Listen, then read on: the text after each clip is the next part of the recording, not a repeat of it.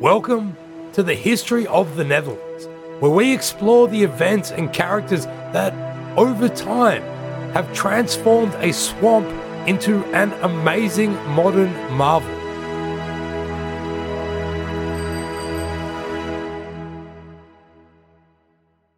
Hello and welcome to a very special episode in our History of the Netherlands podcast series.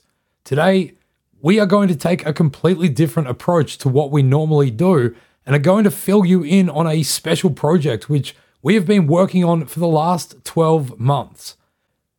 In late 2018, the three of us who work on this show, Julian, David, and myself, Joe, got together with two other Australians living in Amsterdam, Nat and Noel, who have a creative design company called Nomad Tinker House, which makes luxury 3D printed jewelry and other products.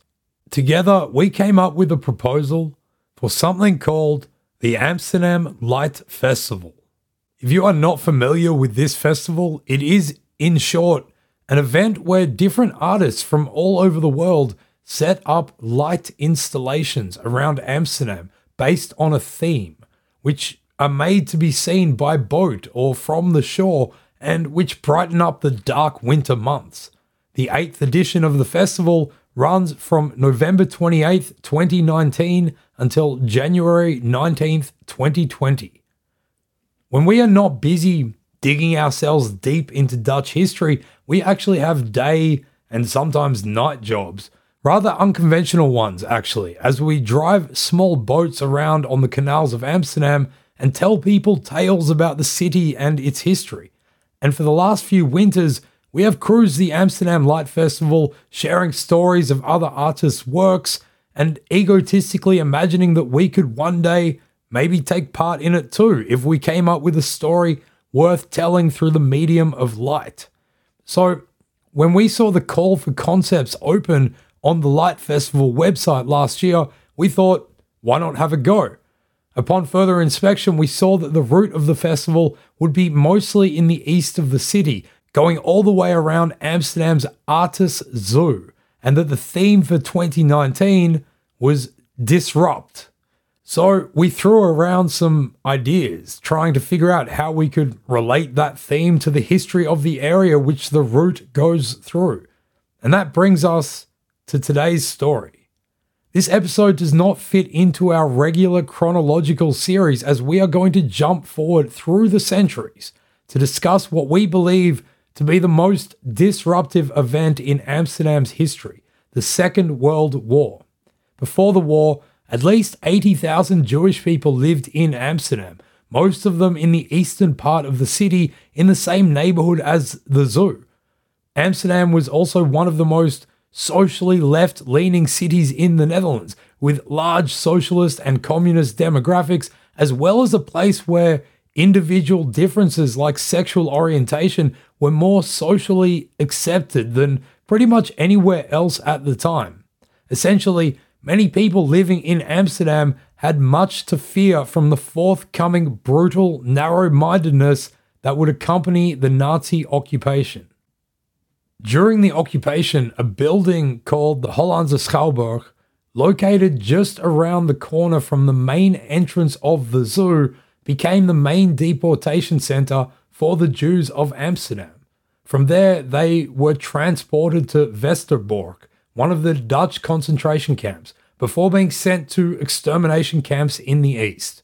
The zoo itself remained open during the war years, and was a popular place for German soldiers to visit. Amazingly, however, many Jews, as well as resistance fighters and young Dutch men who didn't want to be sent to forced labor camps in Germany, went into hiding in the zoo. The Dutch word for a person who went into hiding is onderduiker, which literally means one who dives under. An appropriate term coming from a country where roughly 1/4 of the land is actually below sea level. It is believed that between 250 and 300 people hid in the Amsterdam Zoo for varying amounts of time during the war, and astonishingly, no arrests were ever made there. One story in particular that caught our attention was that of a Jewish lady called Dave van der Brink, who hid in the zoo, sitting often anonymously next to the ape enclosure by day and sleeping above the wolf house by night. So with that in mind, the five of us came up with a concept that we were not only proud to submit for entry, but which, to our immense surprise, was even selected by the jury to be one of the 20-something installations featured in the 8th edition of the Amsterdam Light Festival. We can't reveal the specifics of the piece just yet, and besides, audio is a terrible medium to try to explain a light art installation. But instead, in this episode, we are going to go deeper into the story of the zoo during the Second World War and of the Onderduikers who managed to survive by hiding there. In the process of making our piece and researching the story, we relied heavily on a book called Overleven in de Dierentuin, Surviving in the Zoo, which is a comprehensive account of what happened in the zoo during the war and which unraveled so many more stories of people hiding in such a unique place. We were lucky enough to be able to meet and record a conversation with the author of this book, and that is going to be the basis of this episode. He's a kind, jolly, and passionate retiree who spends his days watching birds outside his house in the beautiful rural Dutch countryside, writing books, giving lectures, and organizing tours to Africa and the Middle East to go and look at even more exotic birds. His name is Maarten Frankenhuis, and, well, why don't we let him introduce himself? I'm Maarten Frankenhuis, born in July 1942, and the last 13 and a half year of my career I was director in Artis Amsterdam Zoo. Maarten's career saw him go from being a veterinarian at Rotterdam Zoo to a full professor of poultry pathology, to eventually becoming the director of Amsterdam Zoo. But no matter how much scientific research he was involved in, his passion has always been history. In fact, he said he's even more interested in the history than in the future of a science. We can relate to that. After becoming director of Amsterdam Zoo, Maarten naturally began looking into its history. Artis Zoo was founded in 1838, making it one of the oldest zoos in Europe. So he started a database and began investigating every aspect of the zoo's past. And when I got to Artis Zoo at wartime, I said, my God, how is it possible to keep a zoo in a relative good condition in, for example, the Hongerwinter from 1944 to 1945, right in the center of the city, while the carnivores already needed about 150 kilograms of meat a day. So in his quest to learn more about how the zoo survived the war years, Maarten got busy researching. I started interviewing some of the staff that were still alive, found some newspapers that were digitalized that I could search for Artis Zoo. I wrote some articles and gave lectures on the topic, and lots of information came in. There were a few pages written on the topic. And finally, I wrote this book, Overleven in de Dierentuin, and everything that had to do with the invasion of the Germans and the liberation, people in hiding, famine, bombardment, battles, and everything, terror. We had gone to Maarten's house to talk about this story and the book that he wrote about it. But as we spoke to him, we were blown away when we learned that he himself had also been an Onderduiker. I was in hiding myself. And I was born in the Catholic hospital in Enschede, in the eastern part of the country. And via the back door of that hospital, I had to move out with my mother into hiding with a very befriended farmer's family. And I could stay with only my mother. My father looked so Jewish, as if the migration out of Egypt 3,000 years ago just happened with him, you know. So he was already in hiding and prepared everything for my mother and me. But Martin would not be able to live out the war years in relative safety on the farm. There was a sudden razzia around that farm where I stayed in the first half year, in the winter of 1942, 1943. And the farmer panicked and grabbed me out of my crib and put me in the wet straw behind the pigs and covered me with some bags and straw. And it was very cold. And then he put some food in the trough. So the pigs made an incredible noise and screamed louder than I did. And then it took longer than expected. And after 4 days, they could take me into the house again. And I was more or less frozen. And within a few hours, the pus, the fluid streamed out of my nose, and I had a terrible pneumonia. And a physician, friends of my father, they came and said, well, he won't make it to the next day.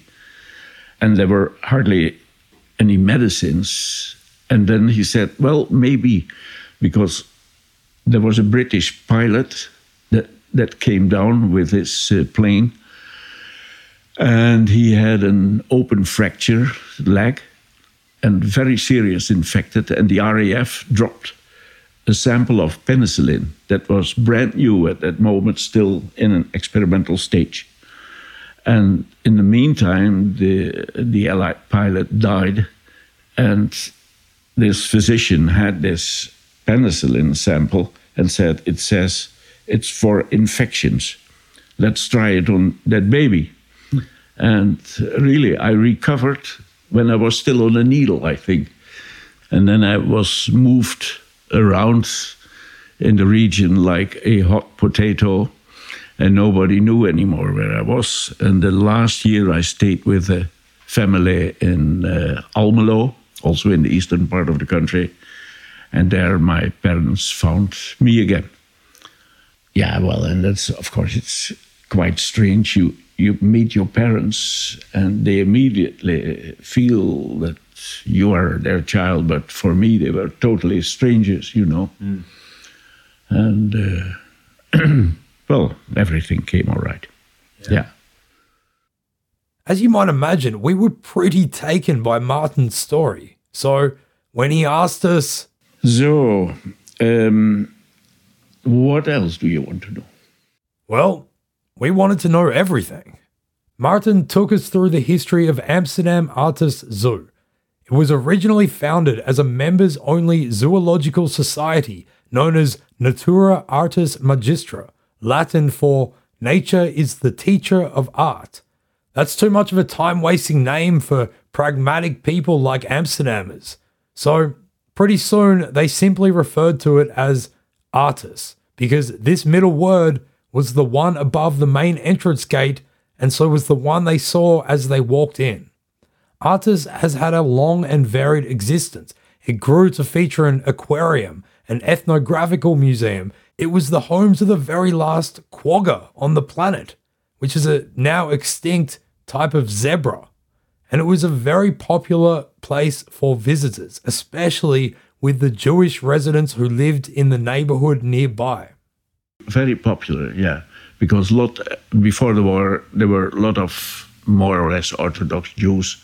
They liked to go to walk in the zoo on Saturday, and on Friday afternoon, they sent already the children to the zoo to pay the entrance fee for Saturday, you know. Yeah. But in the years after the Depression, when the prospect of war was once again looming on the continent, things began to go very badly for the zoo, and by 1939, it was pretty much broke. At the last minute, however, the zoo was saved by the local and provincial governments who stepped in and bought all of the buildings and the grounds for more than 1 million guilders. They then leased the grounds and the buildings back to the zoo for the very affordable sum of 1 guilder per year. But although the zoo had been saved from one catastrophe, in May 1940, a new one arrived. But then it's the beginning of May. The German troops entered Amsterdam over the Berlagebrug, and they are welcomed by quite a number of Dutch National Socialists, Dutch Nazis. But in the center of the city, the people were much more depressed. The German invasion of the Netherlands had come as a surprise, undeclared attack on what had been a neutral nation during the First World War, and the destruction it wrought was immense. Rotterdam was seriously bombed during the war, in the very beginning, just as a warning. If you don't stop fighting, we'll bomb more cities. And they said it will be Amsterdam and Utrecht and The Hague.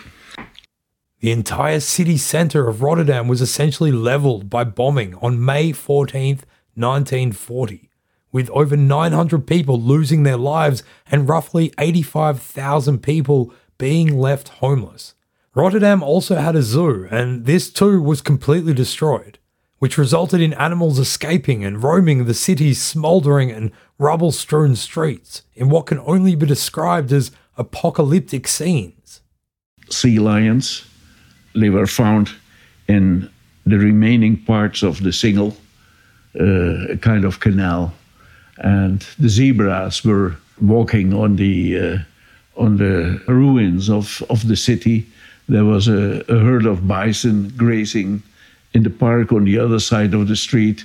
There were exotic birds were flying, searching for food in the city, and until they died, of course. And that was really something. Amsterdam was mostly spared from bombardment during the war, but strategic sites in the city were attacked by Allied forces. One such place was a railroad depot right next to the zoo, where German forces had railroad cars with anti-aircraft guns set up, and a few stray bombs actually hit the zoo itself. So there was quite a lot of damage at some of the buildings, but nobody of the staff was harmed. And only one animal died, a rabbit, that should be fed to the crocodiles the next day. So not wasted. This was the only bombs that got to the zoo. But with the arrival of the occupying forces, everybody knew that life in Amsterdam was about to change dramatically, especially for the roughly 10% of the population of the city that was Jewish. Some people tried to flee, while others took more drastic measures. And also in Arte Zoo that changed a lot, you know. The zoo had no Jewish staff, but 3 of the members of the board of directors were Jewish. Eduard Polak, and he managed to get on one of the very last boats from IJmuiden to England. Emanuel Boekman, a great scientist and writer who didn't want to flee, and he killed himself with cyanide, he and his wife Jansje Nerden, on the 14th of the 15th of May. The third Jewish man on the Artis board of directors was Robert May. On the 15th of May 1940, a police report was written which stated that 3 bodies had been found in an apartment in Amsterdam South, those of Robert May, his brother Paul, and Paul's wife Rosina Fuld, all victims of apparent suicide. But all was not as it seemed, as Robert May, despite what this police report said, did not actually pass away until 1961. So how did Robert May manage to disappear on paper? Well, there were 2 witnesses, and one is, this is well funny, is Johnny Post. And Johnny Post was the partner of our homosexual director of the board of directors, Robert May. That's right, Robert May's life partner, Johnny Post, was able to fool the bureaucracy into thinking that Robert May was dead, saving him from further attention during the war. This is an incredible story, especially when you consider that it was 1940. But Amsterdam has always been a forward-thinking place, even for homosexuals. And this Johnny Post was called in Amsterdam het Joodse bruidje, the Jewish bride, after the famous painting of Rembrandt.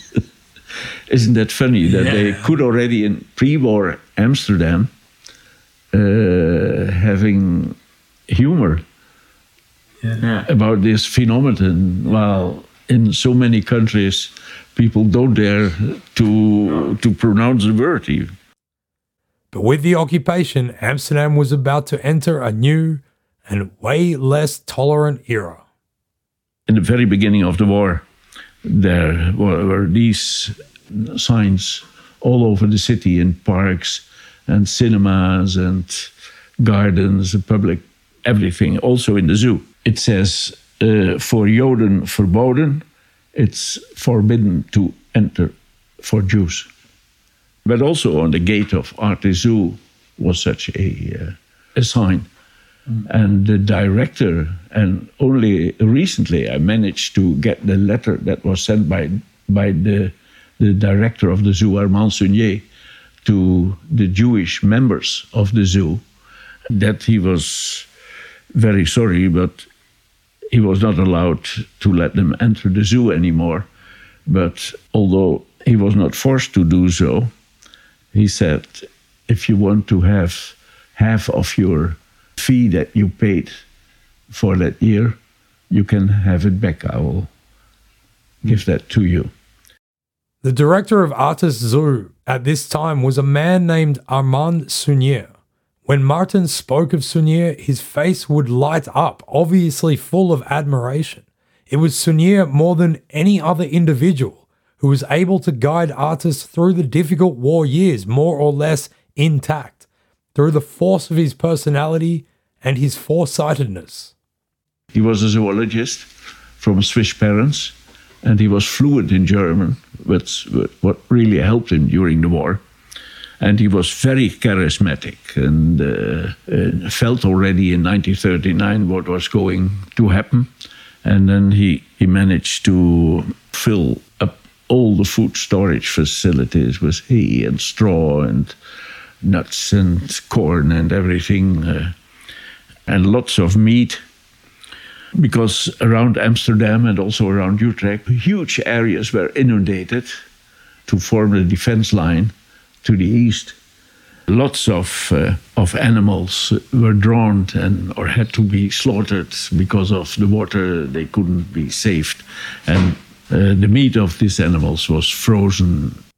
Sunier was not only able to deal with the logistics of providing food to the animals during the war, but he also understood how to protect his staff from the occupying forces. One of the most dreaded parts of the occupation was the prospect of being enlisted in Arbeitseinsatz, sent to forced labor in Germany. When Artes' staff were called up, Sunier knew how to fight back against the German chain of command. He knew the Germans very, very well, and also how to act.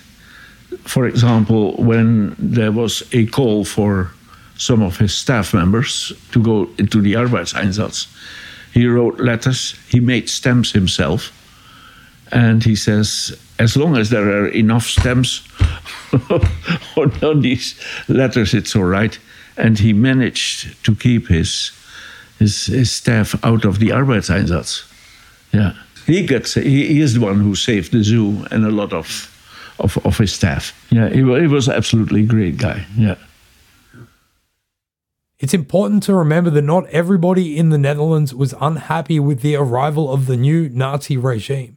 Somewhere between 22 and 25,000 Dutchmen enlisted in the Waffen-SS as volunteers, the highest number in proportion to total population anywhere in occupied Europe, except for Austria and Germany itself. Some of the Artes Zoo staff were also collaborators. There were 3 people that were, as we call, fout, wrong. And one was working on the administration, the other one in the restaurant. They were quite harmless. And one of the gardeners was enlisted in the Waffen-SS. And he also went with his unit, the Waffen-SS Division Westland, to the Eastern Front. And as I usually say, he stayed in the country of his choice. Yeah. As the occupation continued, the anti-Jewish policies of the new regime began to intensify, and the area around the zoo, the historical Jewish neighborhood of the city, was most affected by this. Very close to the zoo, there was a kind of ghetto, a part of the city that was surrounded by barbed wire and gates that were guarded by the Germans. And all the Jews from the region and far out were forced to move to this area just to concentrate them. And there were 80,000 Jews in Amsterdam. There were 140 or something like that in the Netherlands altogether. And 102 or 104,000 were killed. Just around the corner from the main entrance of the zoo was a theatre which had been built on land donated to the zoo by its original director, Gerard Westermann, after his death. Originally known as the Artis Schouwburg, it was taken over by a theatre company in the late 19th century and renamed the Hollandse Schouwburg, a name which would live in infamy. And the Germans, at the beginning of the war, they made it a Jewish theatre where only Jewish artists could perform in front of Jewish visitors. And later on it became a deportation center. And then from there they were brought by streetcar to the Muiderpoort station or to the central station. And from there to Westerbork, the Dutch concentration camp. From there they went every Tuesday night. A train left for Auschwitz or Bergen-Belsen, Majdanek, and so on. The razzias started, and the Jews were collected from their houses.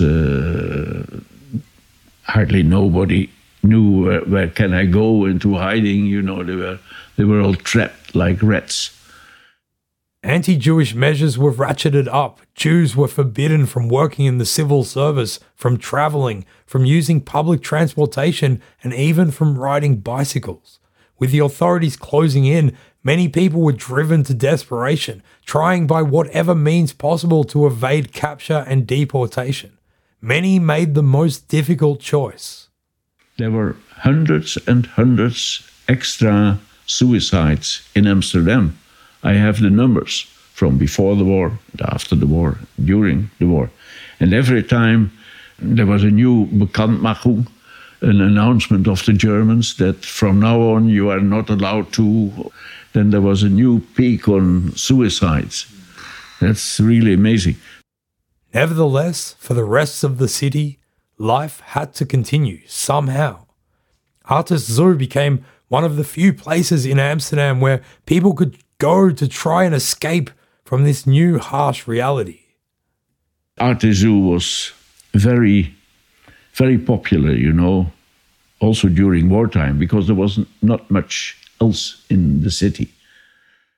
The zoo wasn't just popular with residents, but also particularly so with the occupying soldiers. Oh, they really liked the zoo. Zoos are still very popular with Germans. Yeah, there were dozens and dozens of Germans in the zoo every day, and the German authorities regarded the zoo as very important for entertainment for their soldiers. Martin showed us photographs of German soldiers visiting the zoo, looking at the lions and at the penguins. Despite the fact that the German soldiers were part of an occupying army, they still needed to buy tickets to enter the zoo. The Dutch are well known for their business acumen indeed. Even more amazingly, however, the exhibits that the soldiers were enjoying were hiding a secret unbeknownst to them. Even the Germans had to pay.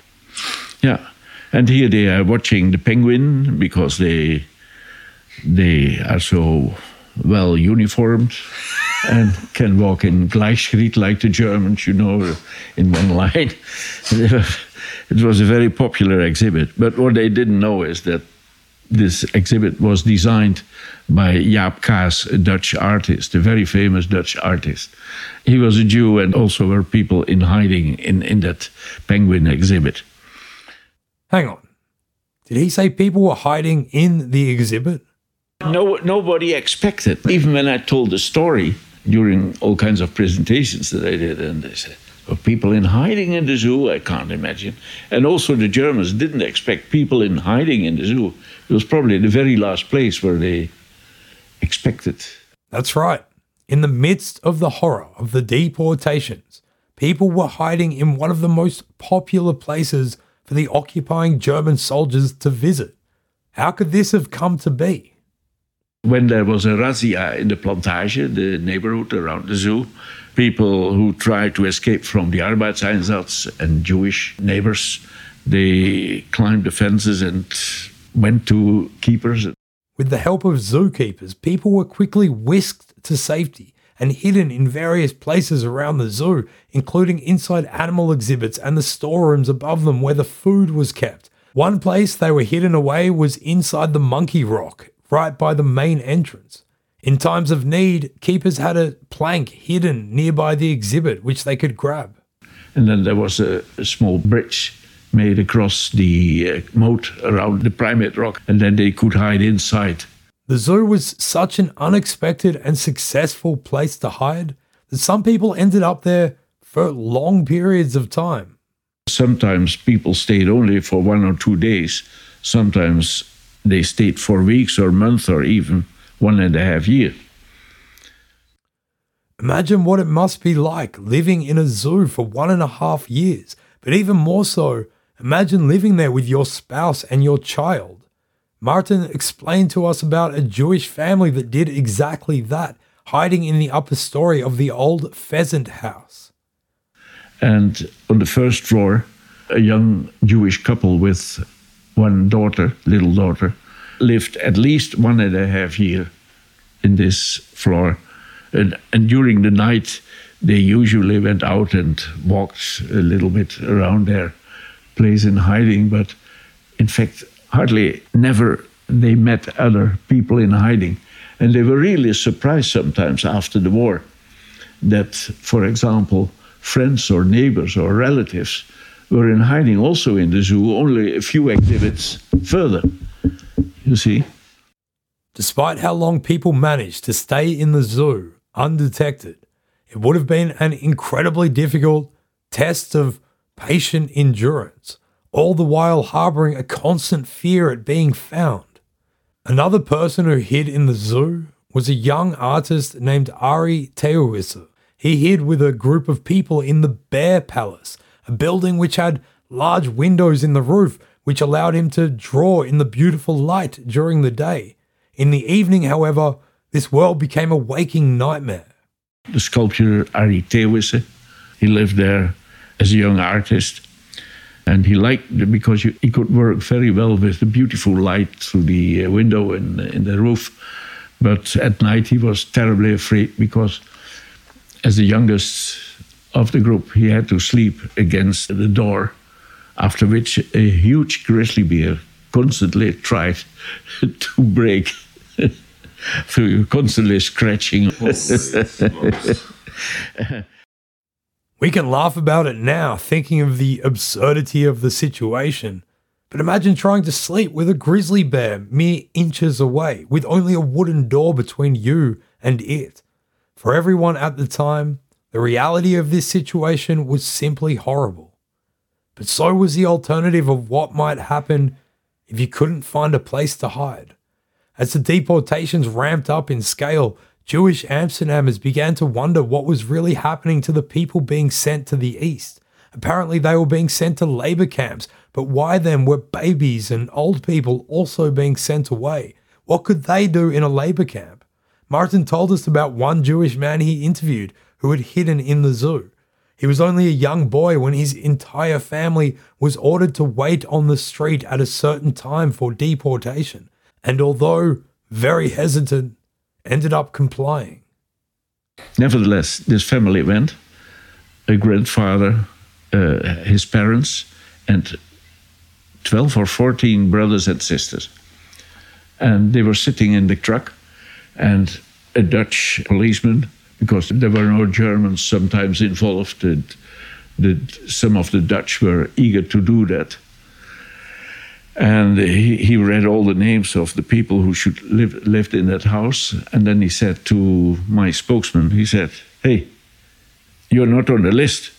Yeah, but he said, "Well, these are my father and mother, my grandfather, brothers, sisters, everything.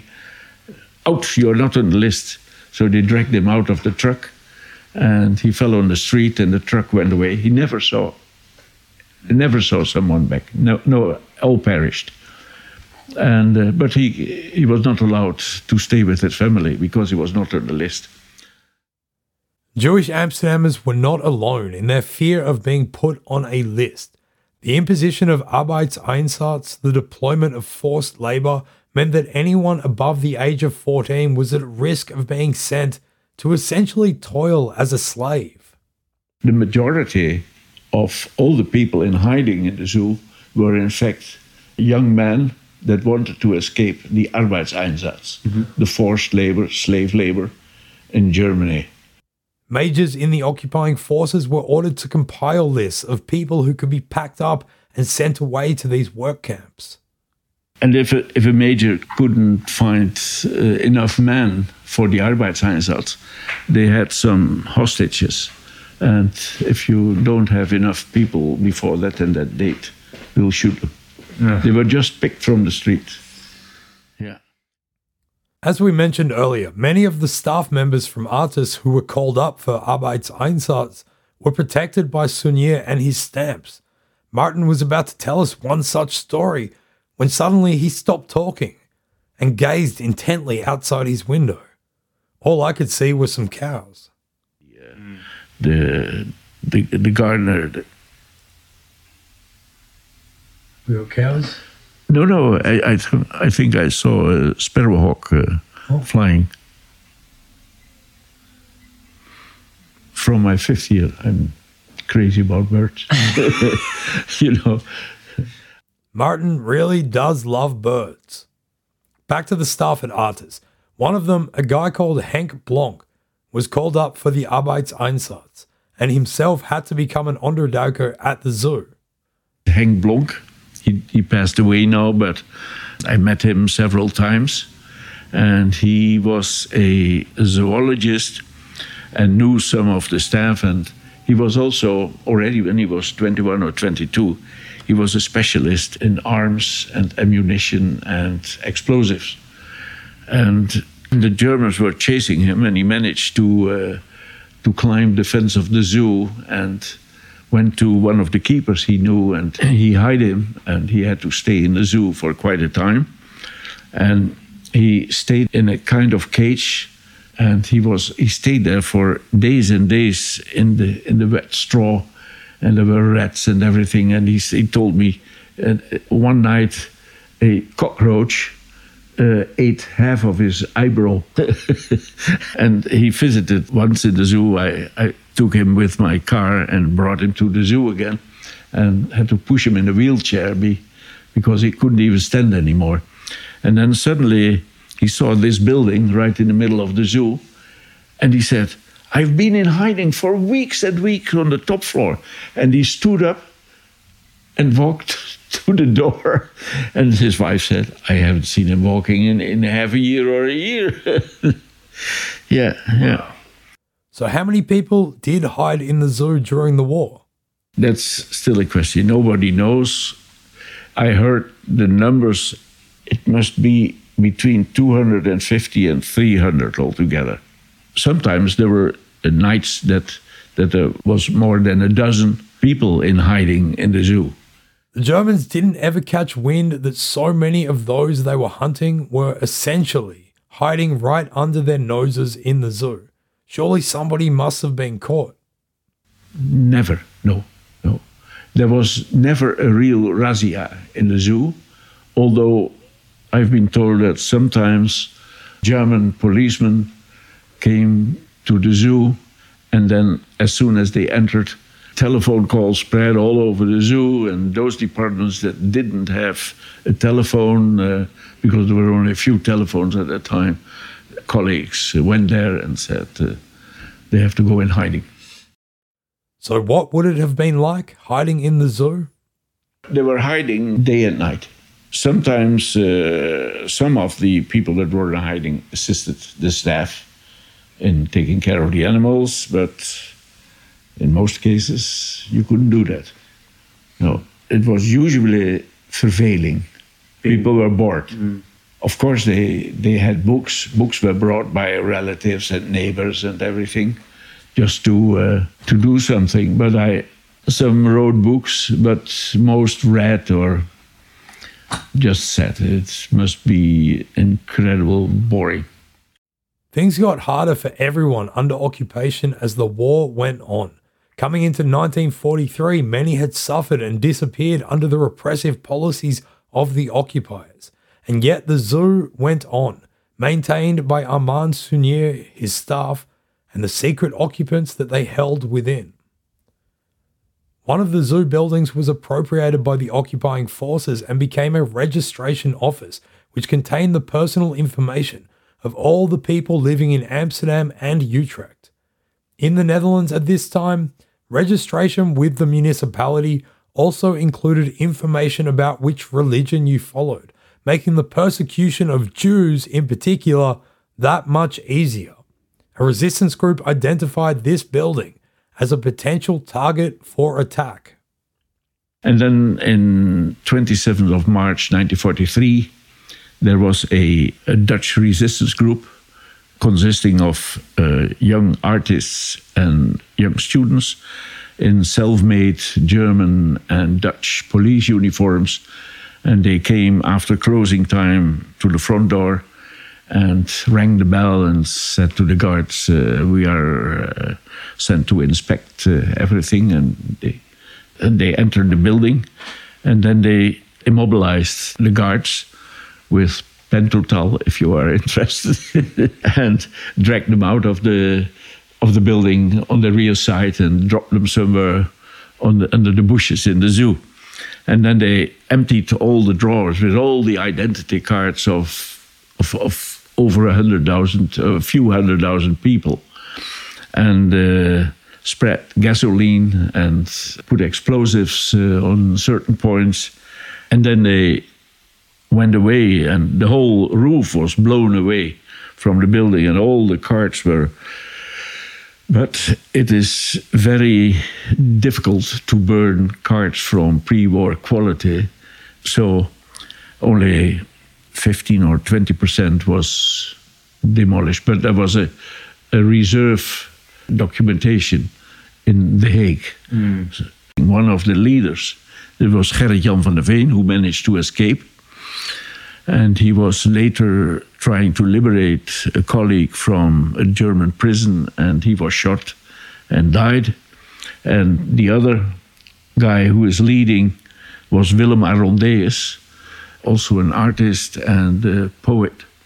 And when he went with a priest, Catholic priest, to the place where he was to be executed, he said, shortly before he was killed, he said to the priest, please will you be so kind and tell everybody that also homosexual men can be gallant. Yeah. This act of heroism shows the diversity of people who, whether actively or passively, found the courage to resist the occupation. This would continue on right into the final years of the war. The winter between 1944 and 45 became known as the Hunger Winter. Food ran out in the occupied northern Netherlands, and the population began to starve. For the people hiding in the zoo, this made their life even more difficult. Martin tried to explain what it must have been like.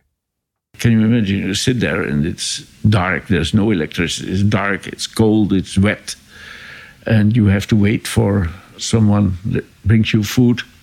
For the Jewish people that were in hiding, they were fed by the keepers because there were no relatives anymore. And the people that were in hiding for the Arbeitseinsatz, They were fed by neighbors, friends, relatives who brought food to the zoo and hid it somewhere between the bushes or gave it to one of the keepers they knew. Some starving Amsterdammers even went to the zoo to try and steal food from the animals. Martin explained the story of one man who would go to the zoo with his brother to do just that. They had a very long stick with a nail on the end, driven right through the stick. They hide in the bushes near the bear's palace. And as soon as the keeper threw the old bread that they got from the German Navy, when they threw the old bread into the cage, they just pulled some of the bread out. Some people just stole the animals themselves. A giant pig famously vanished from the zoo one night and almost definitely ended up in several people's sandwiches the next day. Despite the famine, the zoo carried on. Armand Sounier, the director, had thus far managed to look after his charges, the animals, well, most of the animals, and his staff. But towards the end, he was doing so to the detriment of his own health. Grateful staff, however, ensured that no matter what, Sounier would survive. So they would come up with any excuse in order to leave him alone in a kitchen with food. One of the very few staff that I still could interview, Cor Wiers, and he was in charge of a little kitchen.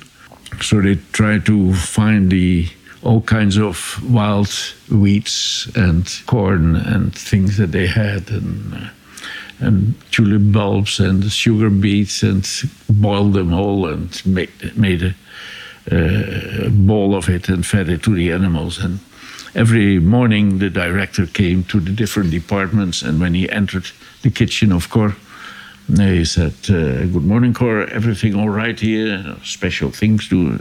And every time Cor had something, or he had a very severe diarrhea, or some of his colleagues needed his help because an animal had escaped, or a fence was gone, or a pipe blocked, or things like that. And then he left the director for a few minutes alone in the kitchen with some spoons, and then the director could eat something out of a huge bowl. And that's the way they kept him alive, because they realized that this man was extremely important to keep alive, because he was the only one who was able to save the zoo and the staff. Because at that time, the differences between the director and the staff were such that you couldn't say to your boss, "Well, I think you are very hungry. I have some food for you." No. You couldn't do that. It was not appropriate. The director, Armand Sounier, had to be kept alive. I think they would let me die, but... Sounier had somehow found a way to balance the needs of the zoo, the staff, the authorities, and the people hiding amidst all of it.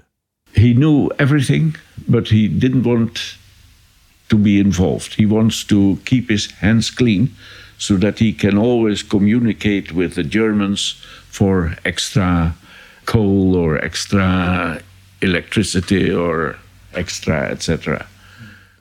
Some of Sounier's actions to do this reflected the horror of the times.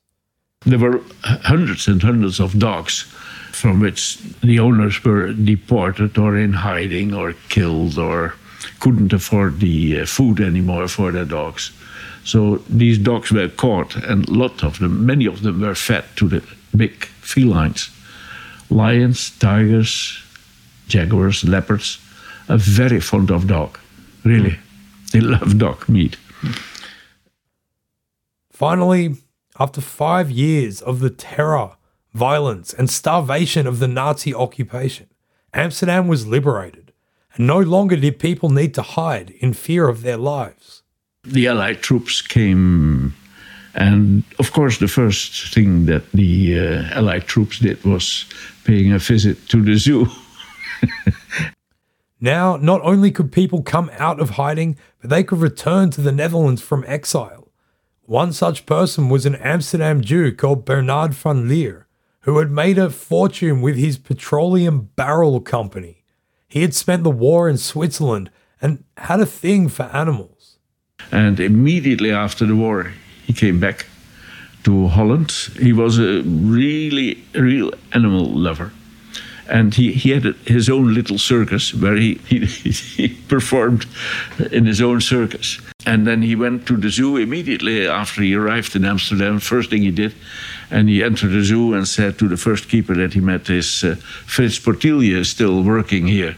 And he said, yes, well, can you call him for me? Because we were in the same high school class.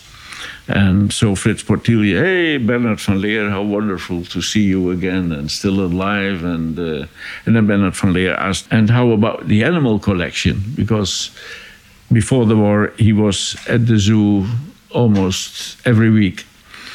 And Frits Portielje said, well, it's quite disastrous, we have not been able to buy new animals. There was no exchange between zoos anymore. The food was very bad, so quite a number of animals passed away and the reproduction was very low. And then he said, well, take a piece of paper and write down, what do you need? And then Frits Portielje wrote down so many giraffes, so many lions, leopard, ostriches, that whole list of animals. And then Bernard van Leer said, you can order them and send me the bill. But on one condition, I insist that also a cockatoo will be bought that when I walk by, he shouts bastard to me. Yeah, rotzak. Yeah, so this happened. Bernard van Leer's generosity in getting the zoo going again reflects the importance that the zoo had held in the pre-war era of Amsterdam society. These stories of onderduikers, which, with the help of Martin, we were able to bring to you, reflect the importance of the zoo during the war as a sanctuary to more than just wild animals, but also to humans who hid in the rafters, in the wolf house, next to hungry grizzly bears and behind penguin exhibits as Nazi soldiers looked on ignorantly. The stories of the zoo in wartime bring to mind an ancient Latin proverb, Homo homini lupus, man is wolf to man. This was definitely the case during the years of occupation in Amsterdam. But because people could hide amongst the actual wolves and other animals in the zoo, they could avoid being hunted down by the wolves who roamed outside its walls. Since the war, Martin has contributed his own legacy to the importance of the zoo in the years that followed, and a part of that is in the time and effort that he has put in to make sure that we do not forget what incredible events happened to ordinary people. It's part of the history of the city. The city has an incredible rich history. Not only from the war, but also from the Golden Age onwards, and also after the war. And I think the history of the zoo is just part of the history of the city of Amsterdam. And it is the incredible nature of that history and of the stories which through Martin's diligence remain known to us, of how people sought to care for animals and each other during the war, and particularly how people seeking refuge found it within the confines of such a unique place, that inspired us for the Amsterdam Light Festival. Together with Nat and Noel from Nomad Tinker House, we at Republic of Amsterdam Radio have created an artwork called Hiding in the Wolf's Lair, which aims to pay homage to the onderduikers who hid in the zoo and to those who risked their lives to help them. We hope our artwork serves as a reminder of how humanity can prevail when confronted with the disruptive consequences that can result from the inhumanity of xenophobia and fear. We hope you can visit Amsterdam Light Festival Edition 8 to see our artwork. The festival is best seen from the water of Amsterdam's canals, and there is no better way to experience those canals than on a boat tour with those damn boat guys. Dam as in Amsterdam, D-A-M. We offer tours of the festival in small, cozy boats with a maximum of 10 passengers. You can make a booking at thosedamnboatguys.com, Again, that's DAM, D-A-M. If you would like to organize a private tour of the festival with one of us from Republic of Amsterdam Radio as your skipper behind the wheel, that's also a real possibility. Email ahoy@thosedamnboatguys.com to find out more information and mention that you heard this podcast. If you're unable to make it to Amsterdam, we will miss you, but we'll have photos available on our website, republicofamsterdamradio.com. For more information about Nat and Noel and their amazing work at Nomad Tinker House, visit their website, nomadtinkerhouse.com. That's NOMADTINKERHOUSE.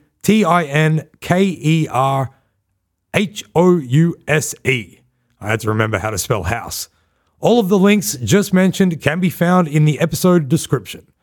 And above all else, a massive thank you to Martin Frankenhaus for giving us his time, his attention, sitting with us, giving us lots of coffee, and sharing his passion for history and sparrowhawks.